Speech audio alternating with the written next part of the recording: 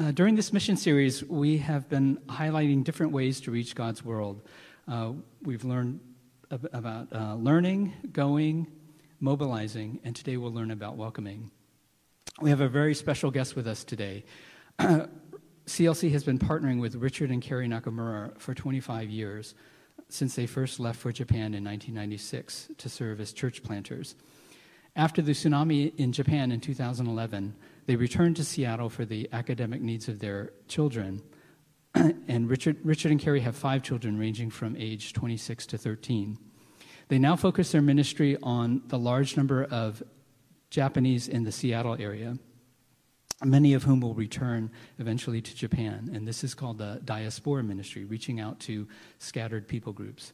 Japan is one of the least reached countries in the world, with less than 1% of the population identifying as Christian evangelicals. There are many people groups here in the United States that have immigrated. Welcoming these people is a way that we can be involved in God's mission to the world. So please welcome Richard Nakamura.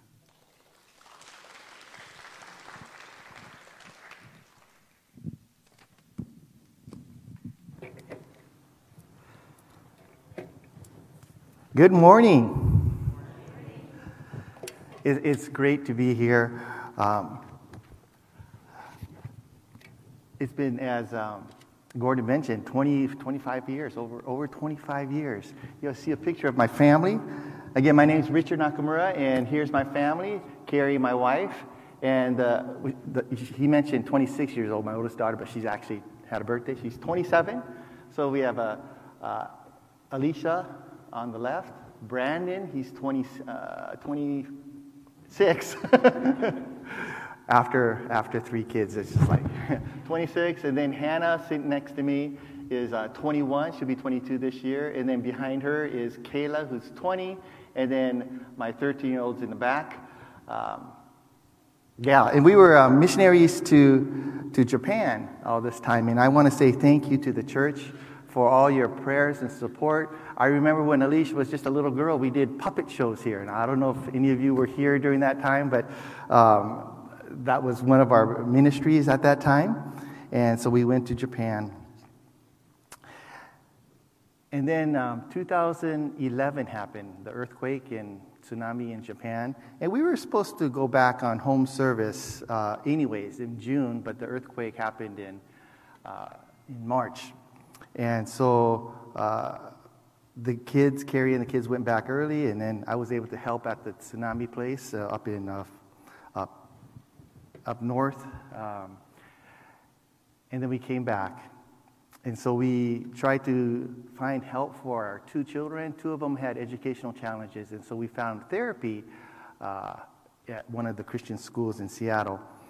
And I thought, oh, great. So for 1 year, they could get help because there's no help in Japan. And then the therapist said to us, I'm sorry, this is not a 1-year fix. This is going to take 5 to 6 years. And I'm thinking, wait a sec. We're supposed to go back to Japan. And what do we do? And of course, they're my first disciples, are my children. And so it's a no-brainer, but it's still a struggle because it was totally unplanned, unexpected. And so we made the decision to stay, to get help for our children. And I thought, okay, what am I going to do? I thought I would have to leave the mission. But at that time, there was a growing movement amongst the mission community for diaspora ministries, which is reaching the scattered people groups all over the world that are coming to the States. And so SEN, our mission organization, asked if we could be a part of that. So that meant we didn't have to leave the mission. And so we stayed. And so when you hear the word diaspora or diaspora, what do you usually think of? Many people think of the Jewish nation that was scattered, but now it refers to the Christian diaspora, at the first century when the church was scattered. And now it means the scattered people groups all over the world. And they're coming because traveling is easier. We have planes, Traveling in the past used to take weeks and months, just decades of that hard-to-travel situation. But with modern technology, people are able to travel freely. And so we are doing Japanese diaspora ministries in Seattle, working with the local churches. And what we are doing fits perfectly with today's theme, welcoming the new paradigm in missions. And actually, it's not really a new paradigm, it's an old paradigm, actually. Because in the Old Testament, the Jewish nation was to testify of the reality of God. You know, God parted the Red Sea and the Jordan, and people all over the nations around them saw what God was doing, and there was a real God in Israel. And so they were to testify of that there is a God in Israel. As we read the Old Testament, we see kings like Solomon, right? People from all over the nation would come. And the famous story is the Queen of Sheba, or modern-day Ethiopia. And she would come and worship God. But because of the Jews' disobedience, they forgot their God, the relationship with God. They would worship the idols. And over time, they were scattered to Assyria and then Babylon. And then finally, when they came back, they forgot God again, and then God scattered them in AD 70 when the Romans came. So now in the New Testament, after AD 70, the Christians were also scattered. And the emphasis now is to go and make disciples. And God spread them out all over the world. And they were making disciples, and oftentimes it was during persecution. And so God sent the church out through persecution. And oftentimes in persecution, their faith is strengthened. And so they went out and testified of the hope that's found in Jesus. But over time, the church became complacent. You know, there's a big shift in AD 300 when Constantine legalized Christianity, and there's now no more persecution. And so in church history, there's been this wave of repentance and on fire for the Lord, and yet it would go down and they would forget. And then there would be revival again, and then they would forget. And we see groups like the Moravians who would revive their faith, and God used them. And then there's the Reformation. You know, again, this whole pattern of coming to God and forgetting, and then repenting and coming to God. And then we come up to the next slide, please. William Carey, the father of modern missions. Perhaps you've heard of him already in some of the other talks, but he was considered the father of modern missions. And here he was, a shoemaker, became a pastor, just burdened for people, and he had a burden for the unreached. And he decided to go to India. But as he's telling people about the need to spread the gospel, the church wasn't interested. And one elder stood up and says, you know, if God wanted to save the heathens, he could do it without you. Sit down. It was like, whoa. So there's no backing, no support from the church, but he felt burdened from God, and he went out to India. And as a result, when he came back and shared his testimony of what God was doing, it caused people to revive and to get back to the heart of God and reaching the lost. And so that started a movement that affected generations. But I remember a talk that our former director at Send mentioned. And in it, he said, basically, before the 18th century, you know, we basically have European missions. 19th century, we have British missions. 20th century, we have American missions. 21st century, we have Asia, Africa missions. And we can see that now. We see revival in Korea and China. And what's really neat, in the Chinese house churches, there's a movement called the Back to Jerusalem movement. Maybe some of you have heard that. It's the house churches that have determined to go out and share the gospel from China, and they include Japan, praise God, from Japan all the way back to Jerusalem. And their thinking is, we're going to spread the gospel. We're going to go to the heart of Buddhism, Islam, and Hinduism. What could they do that they haven't done to us already? They suffered persecution in China. And God had prepared them to go to the hardest parts of the world. And they're doing that right now. But then I remember another thing that he said. Next slide. he says, if you notice, with the passing of the baton, we see the dying of the church. And I remember it hit me really hard. It's like, what, is that true? And you look at Europe right now, 1%, 2% of the population are Christian. You know, where the Reformation happened, less than 5% in Germany. And then look at England. What's the fastest growing religion there? Islam. Christianity is not growing at all. And then you hit the 20th century, American missions. And we could see it. The heart for missions, the heart for reaching out to people is going down. So missions all across the board, all mission organizations, giving is down. The burden to reach the lost is down. And I thought, oh my, it's happening right now. We're repeating history. And so we see this last push, you know, with Asia all the way back to Jerusalem. It's that last stretch that's happening right now. Could you see how the gospel's gone around the world? And the very same mistakes, if you read the Old Testament, you will wonder, they saw all these miracles. How could they forget God? But they did. Boy, if I was there, I wouldn't do that. If I saw the Red Sea parted, I'd follow God. Right. But we're doing the same thing that the Old Testament Israelites did. They saw the miracles and they forget. We have the privilege of having the Old Testament and the New Testament. What a privilege. They would have loved to have seen that and had that. We have that, but we've forgotten. We've forgotten.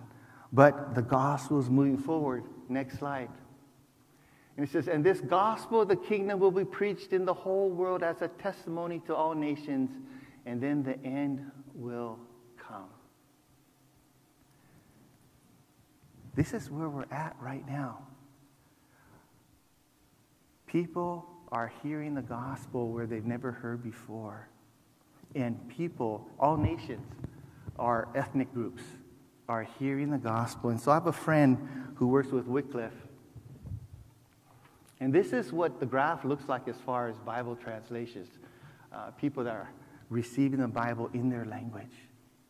And you see this graph that's exponentially growing now, in the last days. And my friend, you know, he's brilliant. And he's translating the Word of God in places I can't tell you, but it's in that back to Jerusalem area.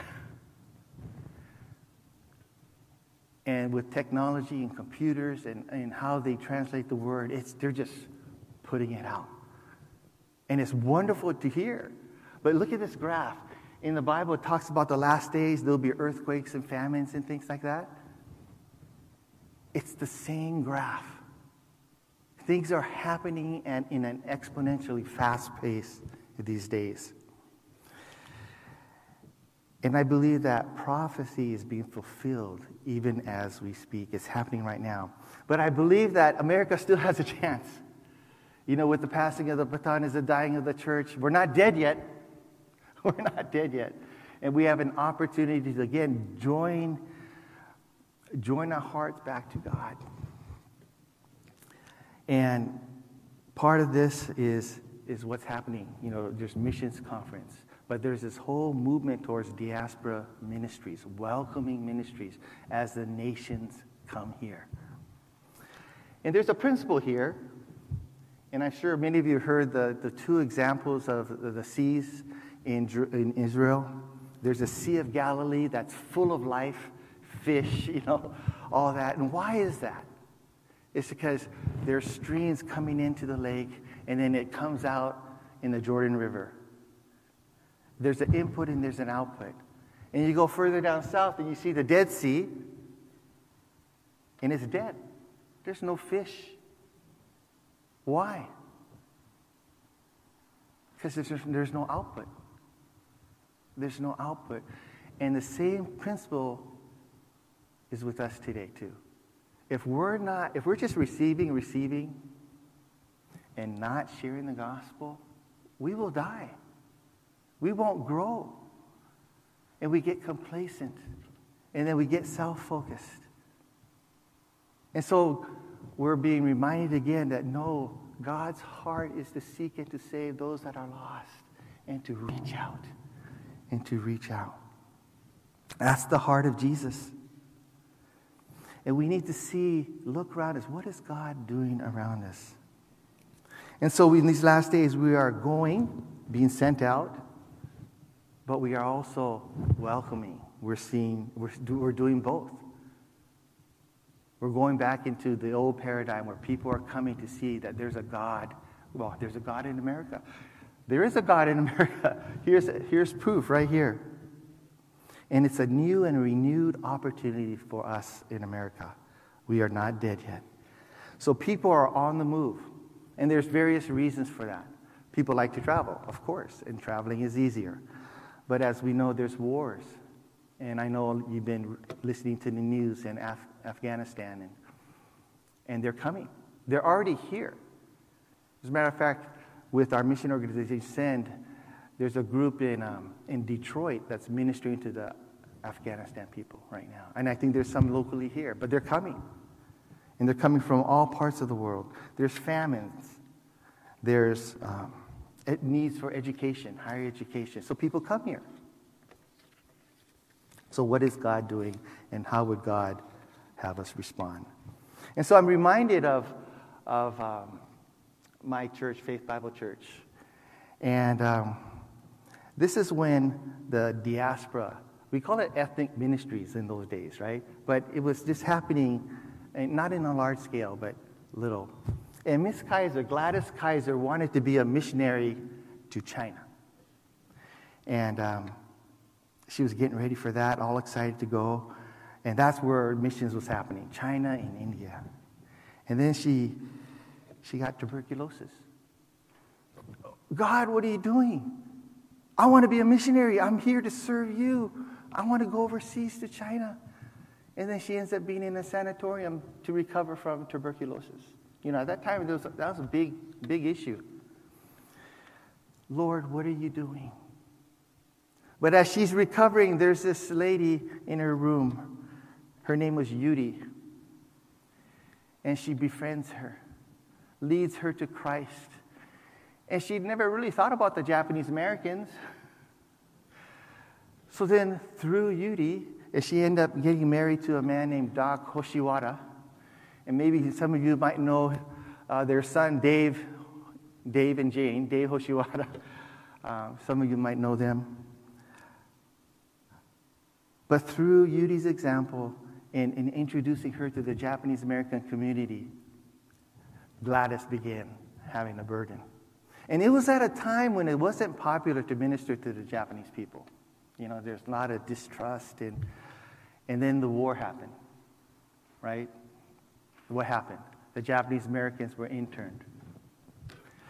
And in Seattle's case, they went to Idaho. So what does Gladys do? She moved to Idaho.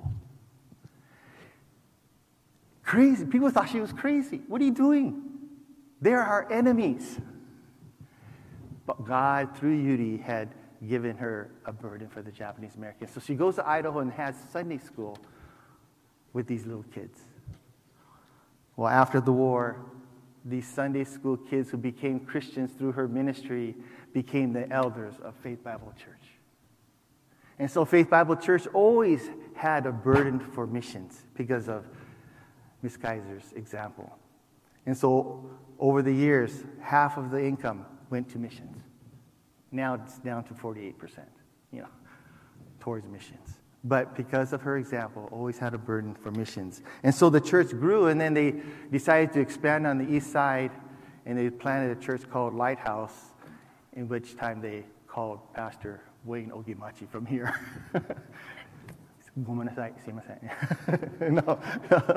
No, but there's this relationship, God had blessed Faith Bible Church, and they expanded. And Christian Laban Church was a part of that expansion, too, by calling Pastor Wayne out of here to Seattle. So what's happening now worldwide, Diaspora Ministries, within our mission? We had Filipino missionaries in Russia ministering to Chinese. How crazy is that? Right? And so here's a little graph. This is what diaspora ministries look like. If you, I don't think you could read it, but there's countries all over on the edge. But people are crisscrossing. This is what diaspora ministries look like. People are on the move. And we need to welcome those that are coming. So look at our reality. Missions is not just overseas anymore. It's at our doorsteps. It's here now. And so when you look worldwide, we see the diaspora movement. It's from the southern hemisphere to the northern hemisphere. It's from the east to the west. That's where the people are moving into urban centers. How are we going to respond? I know there's a lot of people in this high-tech area, a lot of people from East India. In Seattle there is. And so our neighborhood is full of East Indians. And so our neighbors next door, they're Muslims. And it's really interesting, even though they're all many East Indians, they're not all the same. There's Hindus and Muslims, and they speak different languages, even though they're all from India. And so our next door neighbor is there. How do we reach out to them? Well, I'm doing Japanese ministry, so no, it's not that. Right? God had brought them into our neighborhood next door. How do we reach out to them? And so we're praying. And so you get a knock on the door, and could I borrow a rake? Sure. And then I help them with just house things. How to do this, how to do that. Develop a relationship. The children, the sons, their son is the same age as my younger son. So we go fishing. She's never gone fishing.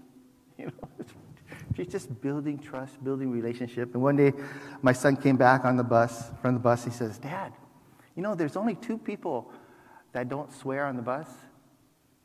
That's me and Nabil next door. He's a Muslim guy. Nathan's a Christian guy.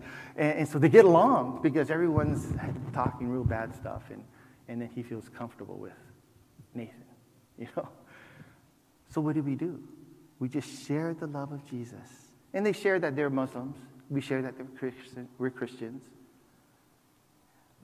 But asking God for wisdom along the way. How do you share the love of Christ? It's ongoing right now. He's looking for a bike. My friend had actually given me a bike, an extra bike. I didn't need another bike, but the brand was Nakamura. A Nakamura brand. And so he's asking to borrow my bike. I said, here, I have a new bike from my friend. Here. So he's riding around the neighborhood with a Nakamura bike. So I'm praying that he would remember God's goodness towards him. And then again, we have the Afghan mission people coming. Afghanistan is a very difficult place. And I think some of you have heard the Christian missionaries there are in danger. There's rumors that some have been killed already. It's a hard place to live. But many of them are coming here. Not the Taliban. Well, maybe they might come. I don't know, but they're coming here. So there's opportunities all around us. So what is God burdening you? Who has God brought into your life? In your neighborhood? At your workplace? In your schools? They're all around us. There's opportunities. And so I've been training the Bible study people to ask every day, God, who do you want me to talk to today? Every day. Just pray that. Who do you want me to share your love to today? And it's amazing. When you start praying that in the morning, your radar start working. And every opportunity seems to be, everything that happens seems to be an opportunity. Co-worker gets sick. Can I pray for you? That could be just the start of a relationship, a little seed. I remember Nathan and I were visiting friends in Eastern Washington, and we were at a motel, wanting to be by ourselves, just father-son type of thing. But one day this lady came, and she sat in the jacuzzi, and she wouldn't leave. But we want to go in the hot tub before going to bed, right? So, well, let's just go. And so we introduced ourselves and then realized that she had been crying. And I asked her, are things okay? She's like, no, really, I'm actually having a hard time. Had the privilege of sharing the gospel right there in the hot tub, in the jacuzzi. And would you like to receive Christ? She goes, yes, right? And then I wasn't going to see her again because we're just there for that night. And so I felt led to ask her, would you like to get baptized? She said, really? Here? And my son's all excited. Later on, he tells me, I was hoping you'd ask that, Dad. So by God's leading, baptized her in the jacuzzi in Colville, Washington. So you don't know what opportunities God would have for you. Oh, but I'm not trained. I'm not a missionary. I'm not like you. No. The Holy Spirit is with you. Jesus is with you to the end of the age. And it could be just a greeting. Hi. Could I help you? Could I pray for you? It could be anything that God could use.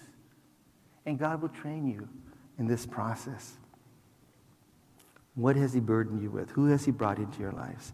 And if you think of missions, traditionally, it was to, go overseas and then learn the language, learn the culture, and all. That takes time and it's hard. But you don't have to do that here. You don't have to do that here because you already know it. So you have something that they want. They want friendships in America. They want to learn the language. They want to learn the culture. And so there's opportunities to invite them over for, American holidays, Thanksgiving or Christmas or fishing or hunting or whatever it could be. There's opportunities that you could take advantage of. But why is this so important? Why? Because people need the Lord. Are you burdened for the lost? Think about it. We're talking about eternal matters. This life is not everything. There's an afterlife. And God's whole desire is that we have a relationship with the Creator God. And by God's grace and plan, He calls us to be His hands and feet and mouthpieces. There's no other way. The Bible makes it real clear. There's no other name given amongst men in which we must be saved. What? But that's so narrow. It's like, but it's so, I don't want to say that. It sounds so narrow. It sounds so prideful. But is it true? Is it true? So that's why we ask God for wisdom constantly. We don't go and say, Caitlin, you need to repent because you're going to hell. Maybe that might be a time, but oftentimes it's more in love. You go in love. This sin problem that we have, there's no other solution. See, the sin problem that we have separates us from God. And the only solution to the sin problem that we have is that God Himself will come down to die for us. In that death, God's wrath is satisfied. And if we receive Him, we are cleansed, we are forgiven, so that now God could embrace you. There's no other way. If there was another way, I'm sure God would have done it. But God Himself had to come down to die for us. What a precious gift. Do we realize that? And He died so that others could go to Him.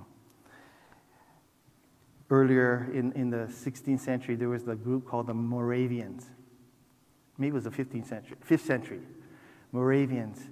And as they went out as missionaries, they would say this: "May the Lamb of God receive the reward of His sufferings." Why? May the Lamb of God, Jesus, receive the reward of His sufferings. He suffered and died. What's His reward? Us. Are we burdened with the same things that God is burdened with?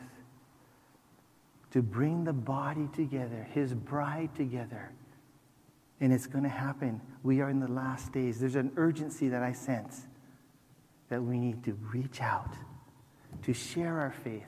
Yes, we might be misunderstood. Yes, we might even be persecuted. But does the love of God compel us? It's like, oh, God, please use me. I want others to know you.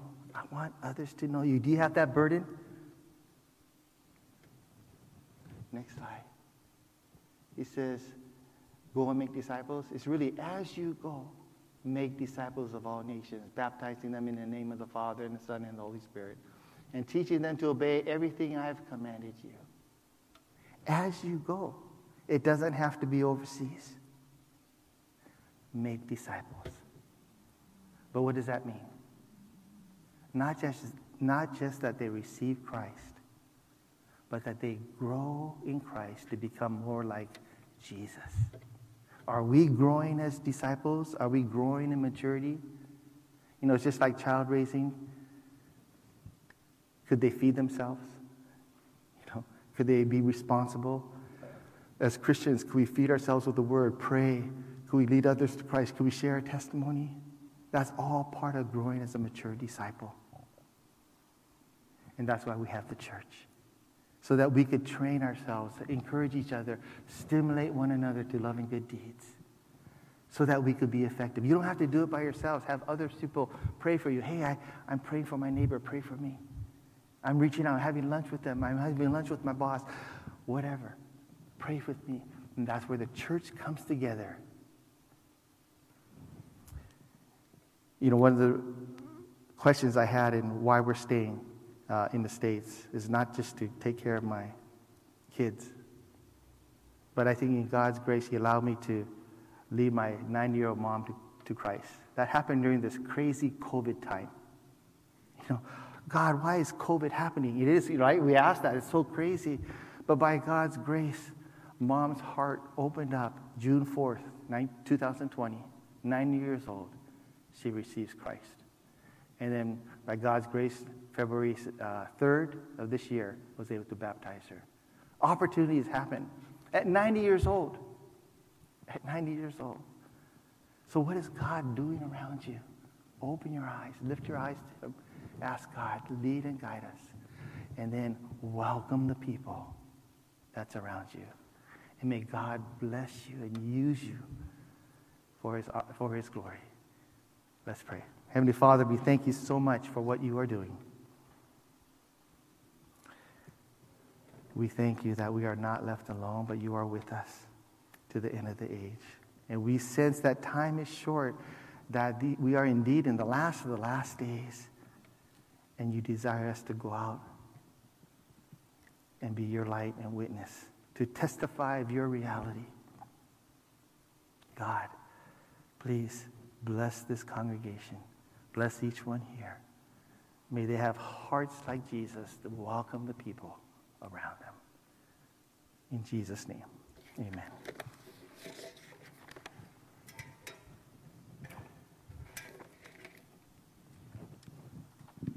Would you join me in praying for Richard and his ministry?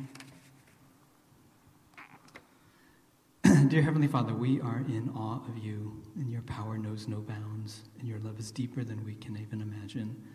And we humble ourselves before you. We lift up our partners in the gospel, Richard and Carrie Nakamura.